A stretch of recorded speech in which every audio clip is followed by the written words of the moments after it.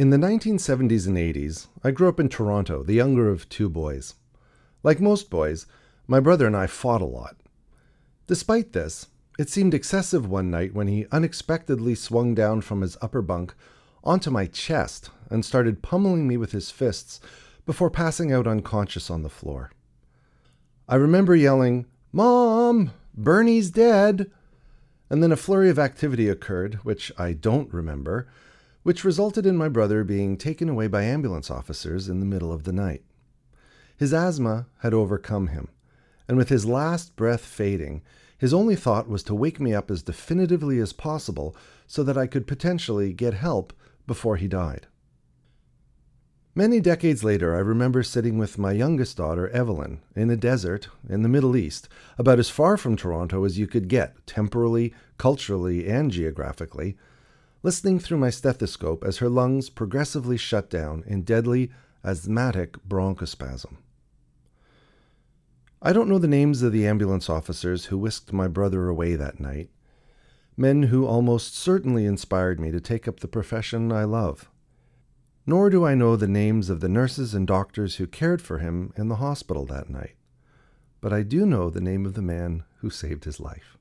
And surprisingly, he was the same man who saved the life of my daughter decades later on the other side of the planet. His name was David Jack, and he was born February 22nd, 1924 in the Scottish town of Fife as the youngest of 6 children to a coal miner. Sir David Jack was the man who invented salbutamol.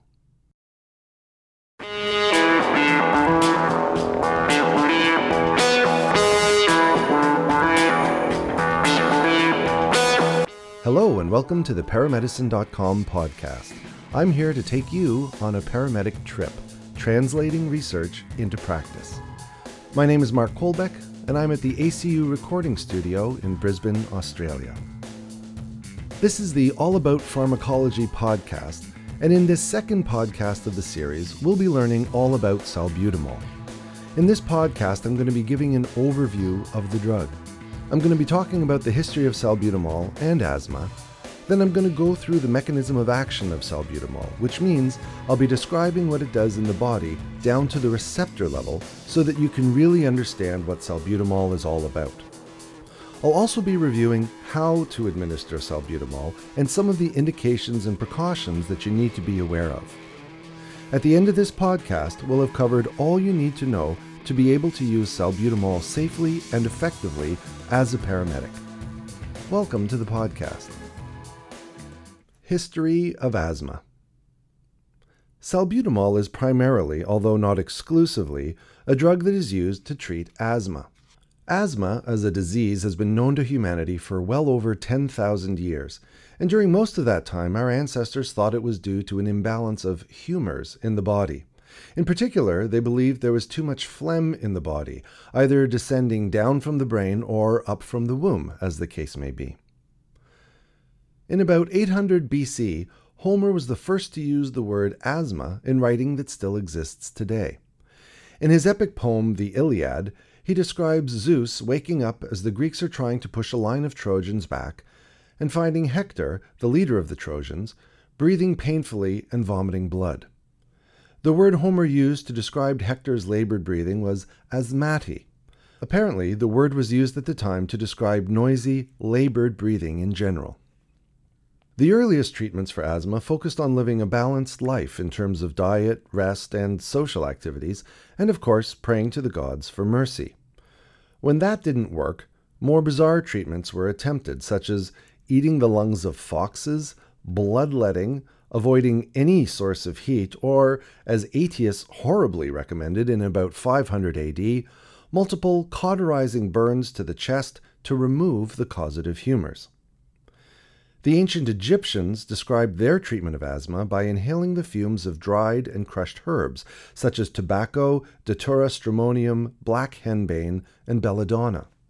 Astute botanists who are listening to this podcast, and I'm sure there are many, will have picked up that tobacco, Datura stramonium, henbane, and belladonna all belong to a family of plants known as the Solanaceae, which are sometimes also called the deadly nightshades. These plants produce alkaloids, which block the effects of the parasympathetic nervous system. Since the parasympathetic nervous system has a role in asthma, it was not surprising that these plants gave some relief to asthma sufferers. Today we use powerful synthetic drugs to block the parasympathetic system in order to help asthma sufferers and to help those with dangerously slow heart rates, but we'll discuss those in a different podcast. Interestingly, up until about the 1950s, which was about the time we realized that smoking causes cancer, specially formulated asthma cigarettes, which burned many of these plants, were a popular treatment. For example, an 1890s advertisement glowed that asthma cigarettes were, quote, agreeable to use, certain in their effect, harmless in their action, and safely smoked by ladies and children, end quote. This was despite the fact that it wasn't uncommon for such cigarettes to include cannabis, potash, and even arsenic. Despite much better remedies becoming available, asthma cigarettes persisted in some circles until well into the 1980s. Adrenaline. As we noted in the previous podcast, all about adrenaline, adrenaline was discovered in 1901 by Jokichi Takamine, and shortly after, Solomon Solis Cohen was the first to administer it therapeutically to asthmatics, with great success. From that point on, adrenaline became a life-saving drug for asthmatic sufferers. However, adrenaline is a very powerful drug that also has potent and undesirable effects on the heart and blood vessels. It certainly helped asthma sufferers, but it wasn't a pleasant experience, and it could potentially be disastrous for those with pre-existing high blood pressure or weak hearts. Ephedrine. There's a shrub that grows in China called ma huang. It's an herbaceous perennial which grows to be about a meter tall. It smells like a pine tree, and the dried green stems, boiled in water to make a bitter tea, have been used in traditional Chinese medicine for about 5,000 years. There are about 45 different species of this plant around the world, but the one in China is particularly potent.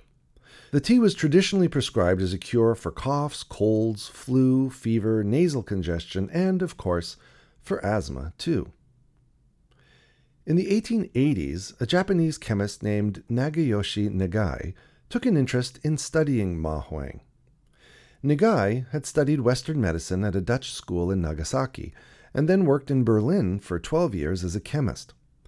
After returning to Japan, he took an interest in applying the new process of pharmacological investigation to traditional remedies like ma huang, which Japan had been importing from China since the late 1500s. In 1885, Nagai isolated the active component from the plant. The English name for ma huang was ephedra, and Nagai called his extract ephedrine. Years later, the Germans, perhaps in communication with Nagai, isolated the same substance. In 1893, Nagai distilled ephedrine into a more powerful version, methamphetamine.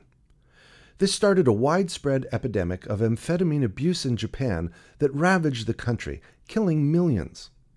Actually, not really. Following Nagai's discovery of methamphetamine, nothing happened. In fact, for several decades, the discovery was entirely forgotten, even though amphetamines eventually became essential drugs that influenced the course of world history. Decades later, in the 1920s, two researchers at the University of Peking named Ko Kui Chen and Carl Schmidt independently recreated Nagai's work. Like Nagai, Chen and Schmidt had an interest in the pharmacological properties of traditional Chinese remedies. Completely ignorant of Nagai's work, they started studying the effects of ma huang and noted some of its interesting properties. In particular, they noticed it was an effective bronchodilator that had several important advantages over adrenaline. The first was that, unlike adrenaline, it could be taken by mouth and so didn't require injections. Ephedrine also caused a longer-lasting bronchodilation than adrenaline. It was also much more stable than adrenaline, which rapidly oxidizes into inert compounds in the presence of light or heat. Finally, unlike adrenaline, the extract didn't cause deadly ventricular dysrhythmias with repeated administrations. Unlike the earlier German and Japanese reports, Chen and Schmidt's 1924 paper on ephedrine in the Journal of the Society of Experimental Pharmacology and Therapeutics, published in English, went viral, and everyone wanted some. By the middle of the 1930s, ephedrine had become firmly entrenched as the first line of treatment for asthma. However, as ephedrine became widely used throughout the world as both a preventative agent and an acute treatment for bronchospasm, doctors realized that continued use of the drug required gradually increasing doses as the body became habituated to its effects. As doses gradually crept up, researchers became aware of two significant drawbacks to the drug. The first was that the widespread release of adrenaline and noradrenaline it produced throughout the body had negative side effects, such as dangerous hypertension and a reduced ability to urinate, both of which could lead to kidney failure. The second drawback was related to the fact that ephedrine easily crosses the blood-brain barrier. As patients took increasingly higher doses of ephedrine, they began to experience euphoria, but they also began to display not only anxiety, but also restlessness and insomnia, which sometimes progressed to intermittent bouts of paranoia and psychosis, which could be associated with suicidal or homicidal tendencies. If that reminds you of the effects of crystal meth, it's because ephedrine is structurally almost identical to methamphetamine. In fact, the only difference between the two is that ephedrine has a single hydroxyl group that methamphetamine does not. This hydroxyl group can easily be removed, which today makes ephedrine a highly sought-after precursor in the illicit production of amphetamines and crystal meth, which is probably the most abused hard drug in the world today. Finally, the world has caught up with Nagai's remarkable discovery from 1893. In what is perhaps a tragic instance of pharmacological karma, the descendants of the original German and Japanese scientists that discovered ephedrine were ordered to ingest mixtures of methamphetamine plus cocaine in order to decrease their fatigue and increase their aggression and willingness to take risks when they fought as soldiers in the Second World War. Kamikaze pilots received high doses of these drugs before their suicidal missions, and German soldiers stayed awake and alert for days on end, eating what they called tank chocolate. It was the extreme use of amphetamines that allowed the 1940 Blitzkrieg, during which the Nazis pushed through Belgium and into France in 3 days, claiming more land in 100 hours than they had taken in all of their campaigns in World War I. If you want to spend a weekend with a really interesting book, I'd recommend you pick up Blitzed, Drugs in Nazi Germany by Norman Ohler. It really is a remarkable story. For our purposes, though, we need to know ephedrine was an improvement over adrenaline as a treatment for asthma, but the amphetamine-like effects were undesirable, and they caused scientists to continue to search for a better treatment. Isoprenaline. In the late 1920s and early 1930s, the synthetics and pathomimetics synephrine and phenylephrine were developed by the pharmaceutical firm C.H. Boehringer-Ingelheim in Ingelheim, in Germany, in partnership with the Department of Pharmacology at the nearby Vienna University.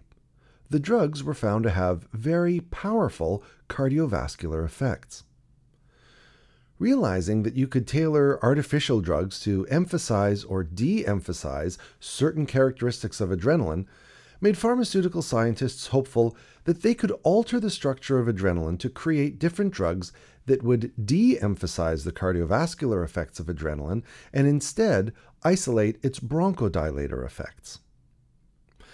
The Viennese scientists invented a novel device cobbled together from flasks, pumps, and pistons, which created a breath-to-breath graph of how much gas was going into the lungs of a test subject. They published their method, and it became a popular tool for measuring bronchial reactions to different drugs.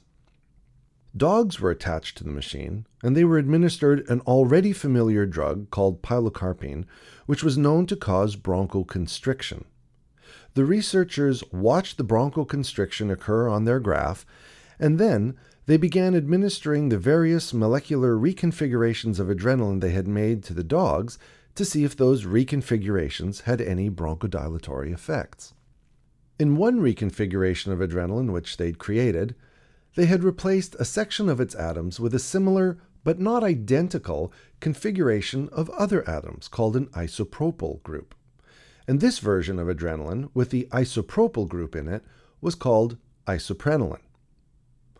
On November 18, 1938, the German chemists at the University of Vienna began experiments with nebulized isoprenaline and found it had the same bronchodilatory effects as adrenaline, only at 1/10 of the dose, which was great because it meant the cardiovascular effects of the drug wouldn't be as strong. To ensure that their canine results were transferable to humans, they enlisted the help of a colleague of theirs, a human this time, who had asthma. In our modern era of meticulously careful drug testing and Byzantine layers of ethics approval, this is hard to imagine. But they basically just grabbed a bunch of the new drug off the bench, gave it to their colleague, and said, "Let us know if it works." The mind boggles. But it worked. Further tests in an asthma ward of a local hospital showed great results, and isoprenaline was introduced in Germany in 1940, at the beginning of the Second World War, as a new drug for asthma in humans. For obvious reasons, the drug didn't spread to the UK or America until after the war, but when it did, the World Health Organization endorsed the generic name isoprenaline for worldwide use. Americans, of course, called it something else. In America, the drug is known as isoproterenol. Nebulized isoprenaline became the drug of choice for treating bronchospasm and for decades was found in every ER around the world. It was the one drug that doctors reached for when they were faced with a critical asthmatic patient. In all likelihood, your parents or grandparents, or perhaps their friends, were treated with it. The pressurized metered dose inhaler, or PMDI. However, one of the problems with isoprenaline was that it was very short-acting, so asthmatics often needed repeated treatments, and it was difficult, for example, for them to get through the night without having to wake up for repeated dosings. Another problem with isoprenaline was with its administration. Getting it aerosolized so the patients could inhale it was difficult to do with the technology of the day, but it was critically important if the drug was to be effective. If isoprenaline was injected intramuscularly or intravenously, it still had very strong positive chronotropic effects, which meant it caused significant tachycardia. After isoprenaline's introduction in the mid-1940s, the only way to administer it was through a cumbersome and fragile glass squeeze bulb nebulizer, similar in design to the old-fashioned perfume spray bottles that your grandmother uses. It wasn't optimal, but it was still an improvement on adrenaline. In the 1950s, the squeeze bulb administration of isoproterenol was widespread, but still frustrating. By chance, one day, a 13-year-old American asthma sufferer asked her dad, "Why can't they just put my asthma medicine into a spray can?" Serendipitously, her father just happened to be George Mason, the president of Riker Laboratories, which just happened to have a pharmaceutical development laboratory. George, the father, instructed his staff to see if putting isoprenaline into a spray can was a feasible idea. Of course, one of the problems they had to address was that when you press down on a spray can, it just keeps spraying. Recognizing that this would cause an epidemic of isoprenaline overdoses, they focused on a spray can that would deliver only 1 metered dose at a time for patients to inhale. Remarkably, they developed a metered dose inhaler, and they delivered it to the market within 2 years from start to finish. Again, something that would be unimaginable today. And thus, the pressurized metered dose inhaler, or the MDI, which most patients simply call a puffer, was introduced to the world, and the first drug it puffed out to grateful asthmatics everywhere was isoprenaline. In time, as better bronchodilators were discovered, a story we'll get to in just a minute, isoprenaline fell out of favor as a bronchodilator, but we still use it intravenously today for the tachycardic side effects that the doctors of our parents and grandparents found so frustrating. We use it now, among other indications, as a last-ditch drug for patients who are profoundly bradycardic and not responding to transcutaneous pacing. It's rare now for any paramedics, except interfacility critical care paramedics, to use the drug, but it still exists. I only used it once or twice as a critical care paramedic when I was working in Toronto, and in Queensland, where I live now, for example, only the highest level of flight paramedics are allowed to use isoprenaline, but only if it has already been started by the sending institution and only after consultation with their medical control. I'd say that's a fairly common scenario for when and how paramedics run isoprenaline today. So that's all I'll say about it.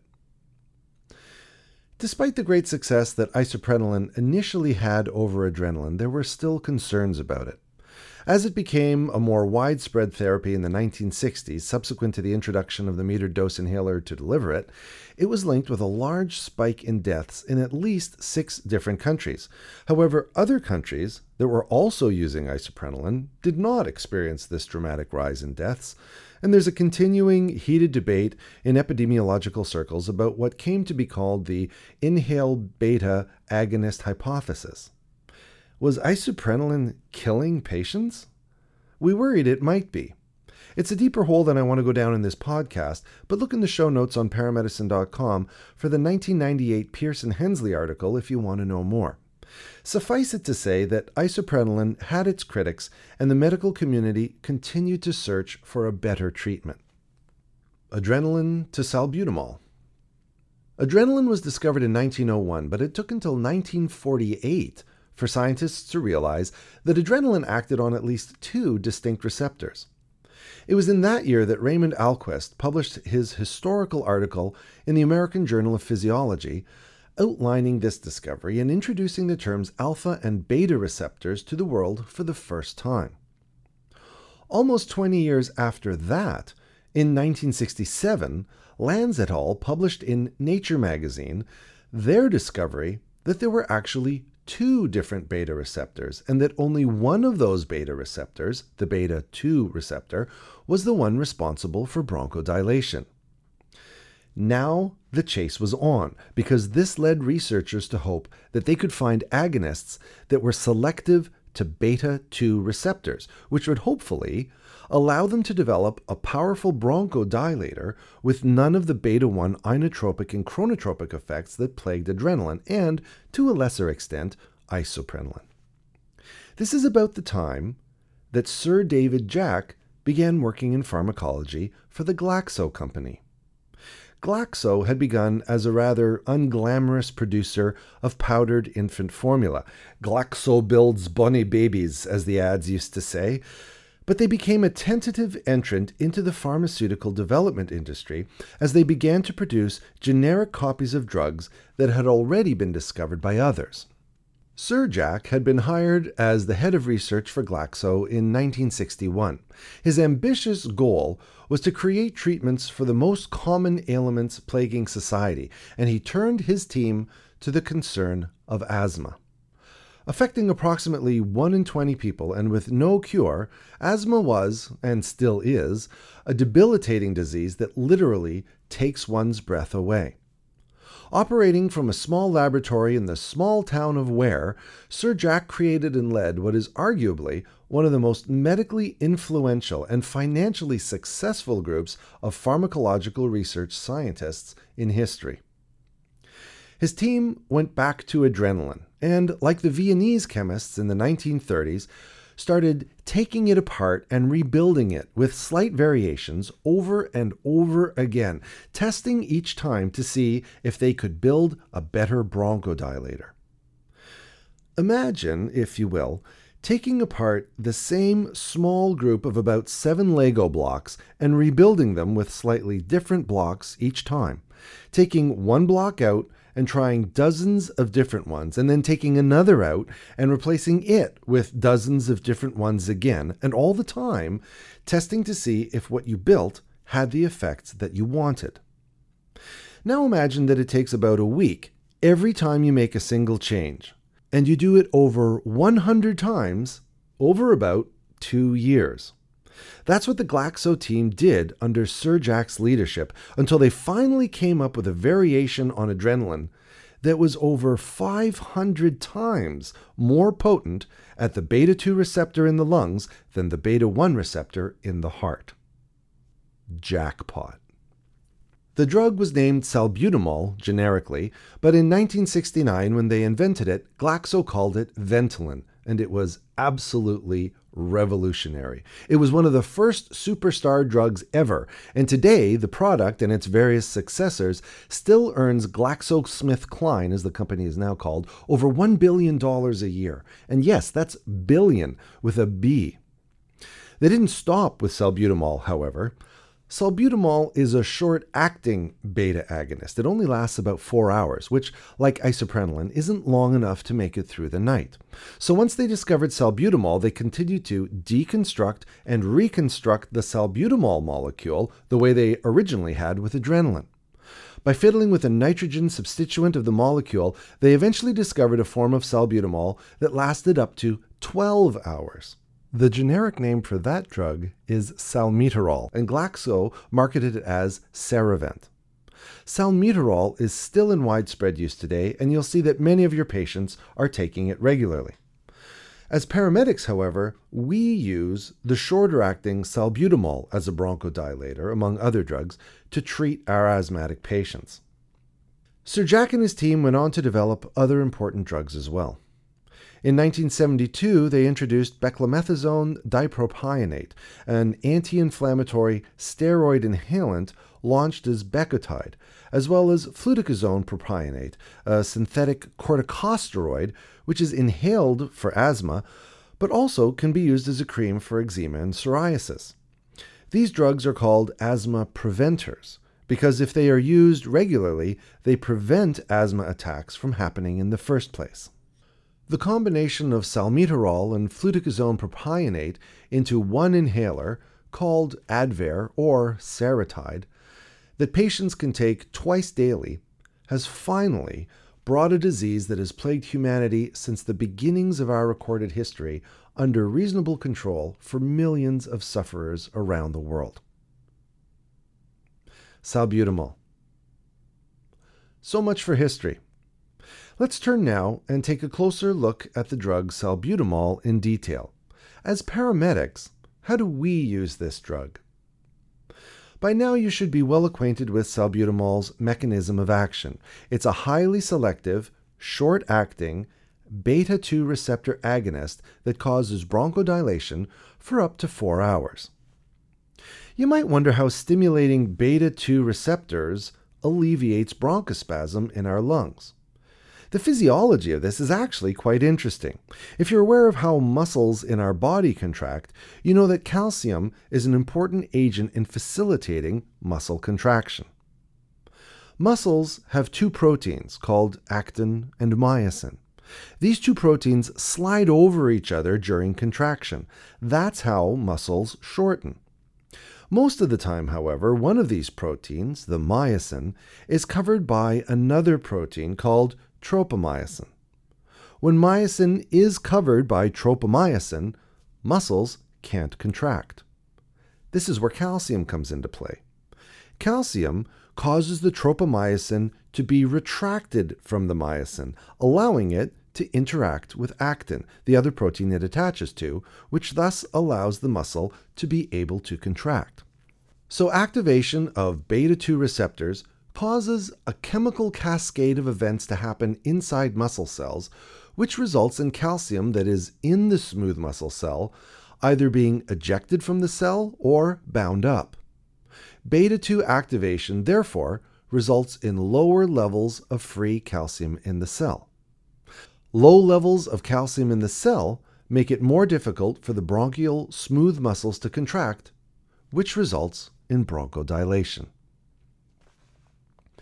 Delivery of salbutamol is inhalational, either by metered dose inhaler or by nebulized mask. MDIs are generally the preferred delivery method because the particles they produce, which are inhaled by the patient, are much smaller than the particles produced by nebulizers. The smaller particles from the MDIs penetrate further into the lungs than the larger particles from nebulizers, and therefore less drug is required to produce the same effect. That's one reason we generally try to avoid using nebulizers and prefer to use an MDI.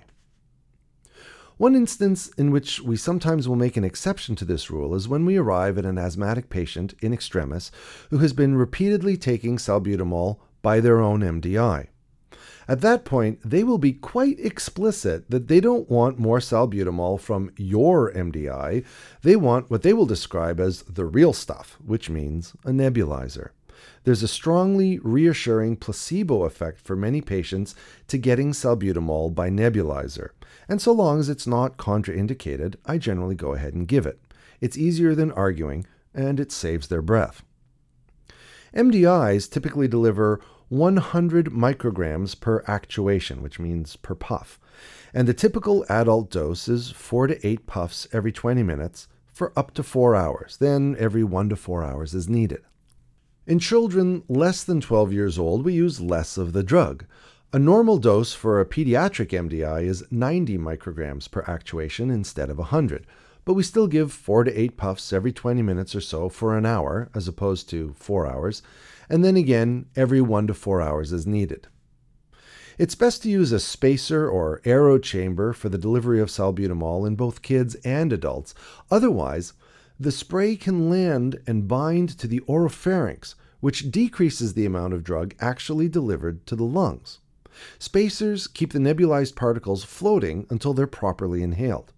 We never reuse spacers in different patients because of the risk of contamination. So when you leave the patient in the hospital, just leave the spacer you used with them. Up to 90% of people with asthma inhalers do not use them correctly, which increases their risk of hospitalization by up to 50%. Surprisingly, depressingly, this is also true in asthmatic patients who have been using their inhalers for years, most of whom are absolutely confident they are using theirs correctly. In fact, in one study, 6 out of 7 patients who were absolutely confident that they knew how to take their asthma medications were discovered to be doing it incorrectly when supervised. Further compounding the problem is the depressing statistic that somewhere between 30 to 85% of healthcare professionals, regardless of their actual profession, are not able to demonstrate correct inhaler use either. That's almost as bad as the patients. So we, as paramedics, have 2 responsibilities. The first is to make sure that we are using inhalers correctly, and the second is to use the opportunity our presence affords to explain to our patients how to use MDIs properly so that they end up using them properly too, which will not only help with their asthma, but can also decrease the amount they have to call us by up to 50%. The first point to be aware of is that you have to shake the salbutamol MDI well before you use it to distribute the medication properly. And you should prime the MDI by releasing several puffs before you begin to administer it to the patient. It's also often necessary to prime the spacer. Standard plastic spacers will carry an electrostatic charge. Some spacers are specifically designed to be antistatic and they don't develop a charge, and any disposable cardboard spacers won't carry a charge either, but spacers that do carry an electrostatic charge will require some preparation before you use them. If you're not sure if the chamber is antistatic or not, just assume that it is and prepare it properly. Before I describe how to prepare the chambers, let me tell you why we do it at all, so that you're convinced it's important. When small salbutamol particles are aerosolized into an aerochamber, any electrostatic charge in that chamber will cause the salbutamol particles to adhere to the chamber walls, thus making the drug particles unavailable to the patient. In order to overcome this, it's necessary to prime the chamber by releasing a whole bunch of salbutamol into it to overcome the static charge. How much salbutamol should you spray into the chamber to overcome the charge? We're not exactly sure, but the manufacturers recommend that you spray 10 puffs into the chamber just to be safe. So if you spray 10 puffs from the MDI into the chamber before you begin to administer it to the patient, then you'll have more than adequately primed the MDI, and you will also have properly primed the aerochamber. The chambers should be washed every week in warm, soapy water and then left to air dry, because drying them with a towel will create more electrostatic charge. They should be replaced about every year, so if the patient is presenting with their own chamber, it would be good to ask them how old it is.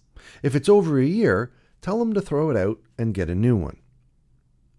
Usually, I leave the puffer with the patient along with the spacer, but if your service doesn't allow that, then you should wash the MDI in warm, soapy water before you use it again on another patient. The best way to deliver the drug is to ask the patient to inhale slowly with a single breath after each puff of the MDI, and then ask the patient to hold their breath for about 5 seconds at the end of their inhalation. For each puff of the MDI, the patient should take 4 breaths this way to ensure that they've inhaled all of the drug that's in the spacer. I've seen paramedics spray 3 or more puffs into the spacer before getting the patient to inhale, instead of just the recommended 1 puff. When I asked them why they did this, they said that they wanted to make sure that the patient got the greatest possible amount of medication. Unfortunately, even though it's a well-intentioned idea, it's a mistake that actually makes things worse, and you shouldn't do this. Let me tell you why. If you spray several puffs into the spacer before the patient inhales, the atomized particles of salbutamol can agglomerate together and then drop out of the air onto the chamber, making them unavailable for inhalation. So, paradoxically, more sprays means less drug. So just spray it once.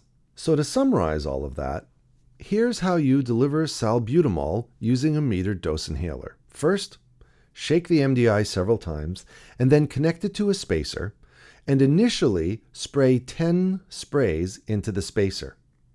Ask the patient to sit upright if they're able, and this will maximize their ability to ventilate deeply. Then, have the patient take the chamber connector into their mouth or firmly hold the mask over their face, depending on how the chamber is built, and spray only 1 additional puff of the MDI into the chamber. Have the patient take a deep breath and hold it for at least 5 seconds, if they can, and then have them exhale. They should take a total of 4 breaths for each puff of the MDI. Once they've taken 4 breaths, administer another single puff into the chamber and repeat the process until you've delivered as much drug as required. Explain to the patient what you are doing and why, so that you can help ensure that they are using their equipment properly, which will help them avoid needing to call us again. When done, you should ideally be leaving the MDI and the spacer with the patient. There are lots of good videos on the internet showing how to do this properly. The website nationalasthma.org.au has some good ones. Look for the how-to videos under the Living with Asthma tab. Now let's talk about administering salbutamol via a gas-driven nebulizer mask. The dose of salbutamol that we use in nebulizers is usually 2.5 to 5 milligrams every 20 minutes. Because salbutamol for nebulizers usually comes as 2.5 milligrams of drug in 2.5 milliliters of fluid, that means we either put 1 container of drug into the mask and add 2.5 milliliters of saline, or we just put 2 containers in for a total of 5 milligrams of drug, and we nebulize that. In kids less than 12 years old, the recommended dose is 0.15 milligrams per kilogram with a minimum starting dose of 2.5 milligrams, then 0.15 to 0.3 milligrams per kilogram to a maximum of 10 milligrams every 1 to 4 hours as needed. Whew. I'll be honest though, even though no manufacturer recommends this in writing, every pediatric hospital I've ever been in just runs continuous salbutamol on really sick kids. I think their reasoning is that kids have strong hearts and they can handle the alpha and beta 1 side effects. I'm not telling you that you should do that. I'm just telling you what I've seen, and you can draw your own conclusions.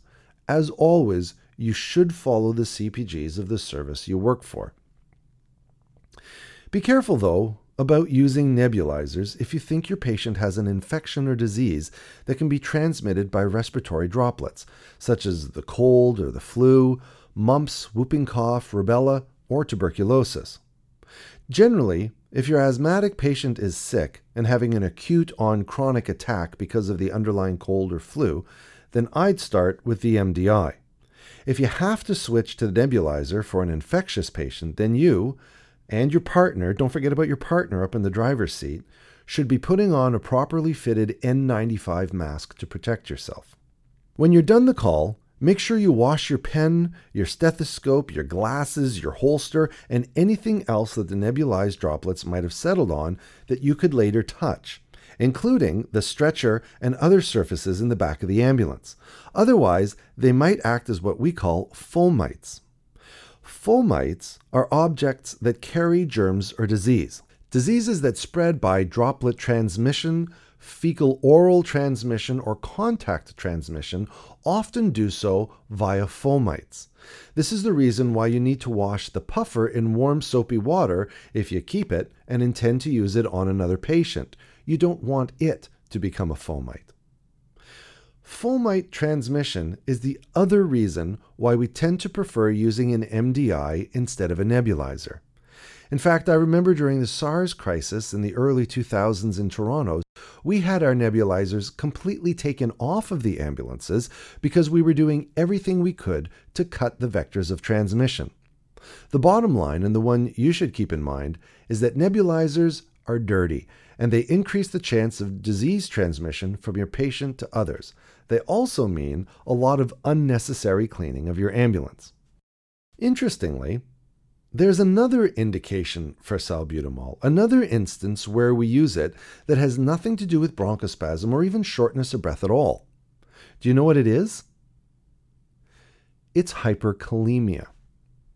If we have reason to suspect that our patient has high levels of potassium in their blood, we can use salbutamol to temporarily fix that, regardless of whether they are short of breath or not.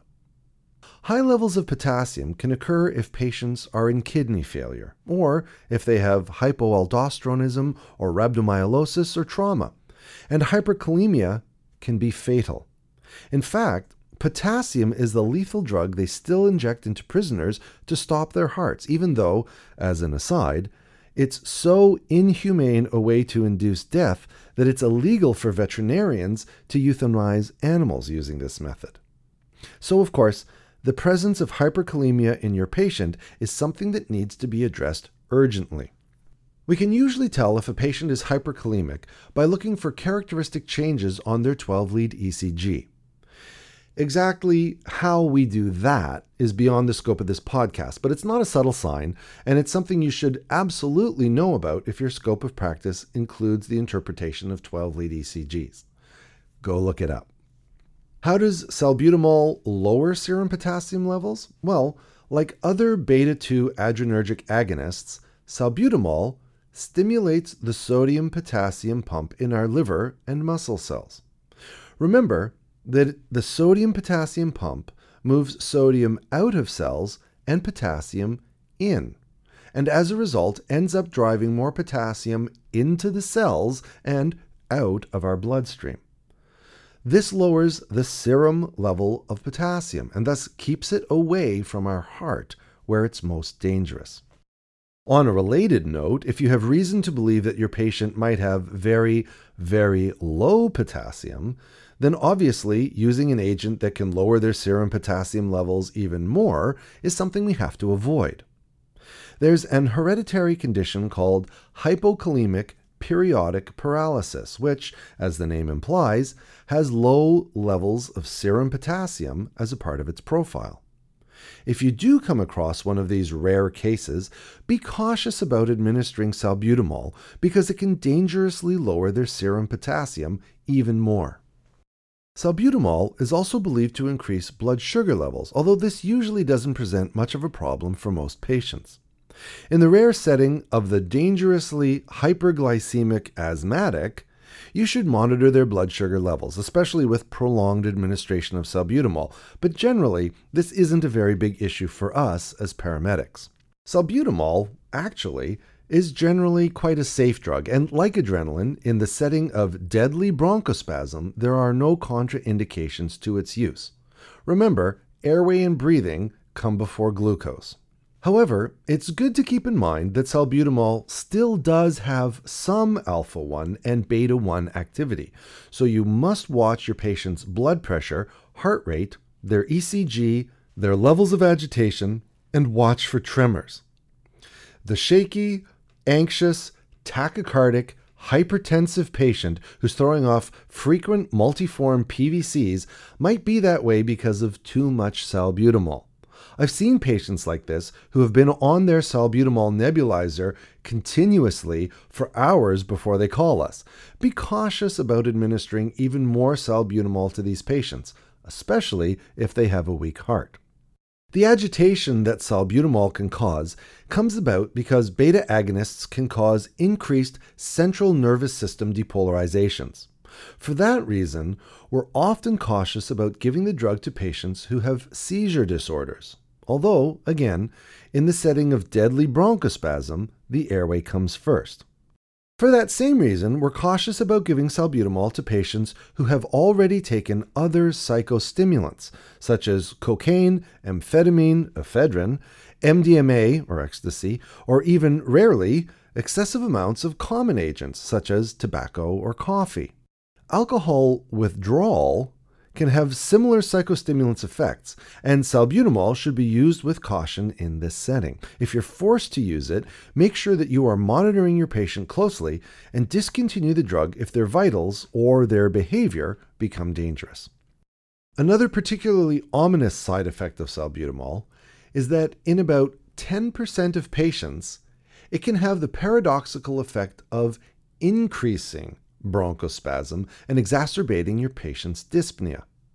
Sometimes, if your patient is getting worse, it's hard to determine if it's because of their underlying disease or because of a paradoxical effect to the salbutamol. Certainly, if your patient suddenly gets much worse as soon as you start administering the salbutamol, you should keep this complication in mind as one possible cause of their rapid deterioration. Also worrisome is the fact that some patients can have immediate hypersensitivity reactions characterized by urticaria, angioedema, rash, and possibly even full-blown anaphylaxis.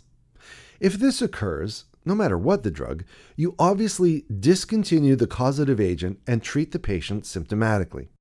You should also be aware that salbutamol can act as what we call a tocolytic. A tocolytic is an agent that shuts down labor contractions.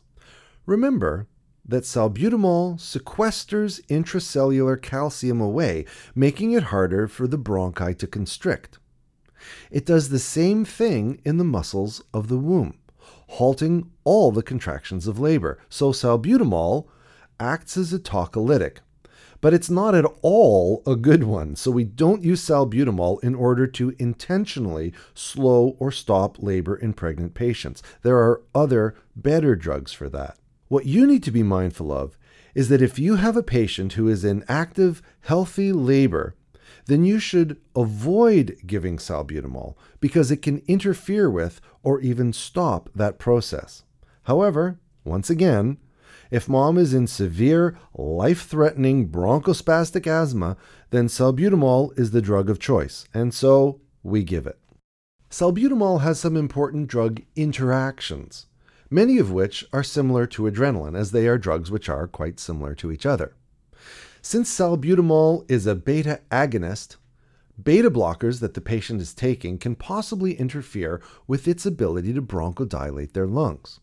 So don't be surprised if the asthmatic patient you're treating, who is on beta blockers, seems to be resistant to the effects of the drug, especially if it's a non-selective beta blocker.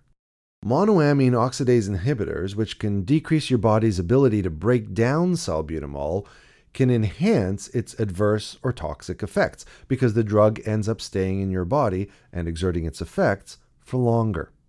Drugs that prolong the cardiac QT interval can have an increased effect if combined with salbutamol. The list of drugs that can do this is long and includes antibiotics, antifungals, antivirals, antiarrhythmics, antidepressants, antipsychotics, and antihistamines.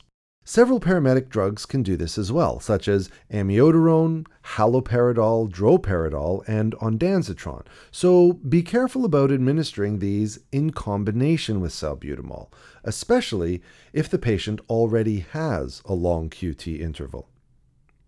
If the QT interval is increased too much, your patient might begin to show runs of V-tach, and these can progress to full torsade de pointes.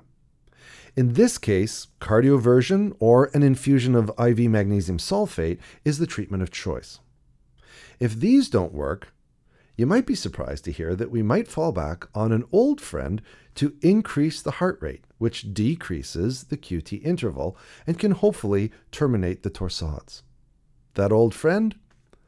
Isoprenaline. How's that for coming full circle? So with that, we'll end our look at salbutamol. This is going to be a drug that you use a lot, and it's a lifesaver. Let me tell you one last story, because I know I'm going to hear about it if I only mention one of my two daughters in this episode. When my oldest daughter Denise was born, I had almost a year off of work for parental leave, and I happily forgot all about paramedicine. When I returned to work, I was doing a special shift on standby all night outside of an emergency department that had just closed permanently. Interestingly, it was the same hospital that my brother and I had been born in all those years ago. The worry was that people might show up to the closed doors, panic, and not know what to do. So they parked an ambulance outside all night with one paramedic in it. That was me. On my very first shift back, after a year off, I was sitting in the front seat, reading over my clinical practice guidelines for the first time in a very, very long time, and realizing I probably should have done that before I went back to work, when a car came careening into the drop-off zone behind me, ending up with its wheels half on the curb. I saw a panicked mother open the back door and lift out an apparently lifeless 10-year-old. She saw the closed doors of the ER just as I yelled, "Over here!" and she came running over. I set up the child in the back of the ambulance, and as the mom told me about his history of asthma, I set up a nebulizer of salbutamol and called for a transport unit to come lights and sirens for a pre-arrest child. They arrived about 8 minutes later to see a happy, wide-awake child breathing easily through a mask of nebulized salbutamol. Thank you, Sir David Jack. You saved another one. And that is all about salbutamol. I hope this podcast has helped you to understand not only the fascinating history of salbutamol, but also how it works at a cellular level and how we use it as paramedics to help save lives and reduce suffering every day in the field. Thanks for listening. I'm Mark Kolbeck, and you can reach me via contact@paramedicine.com. Or you can visit the paramedicine.com website and join us there.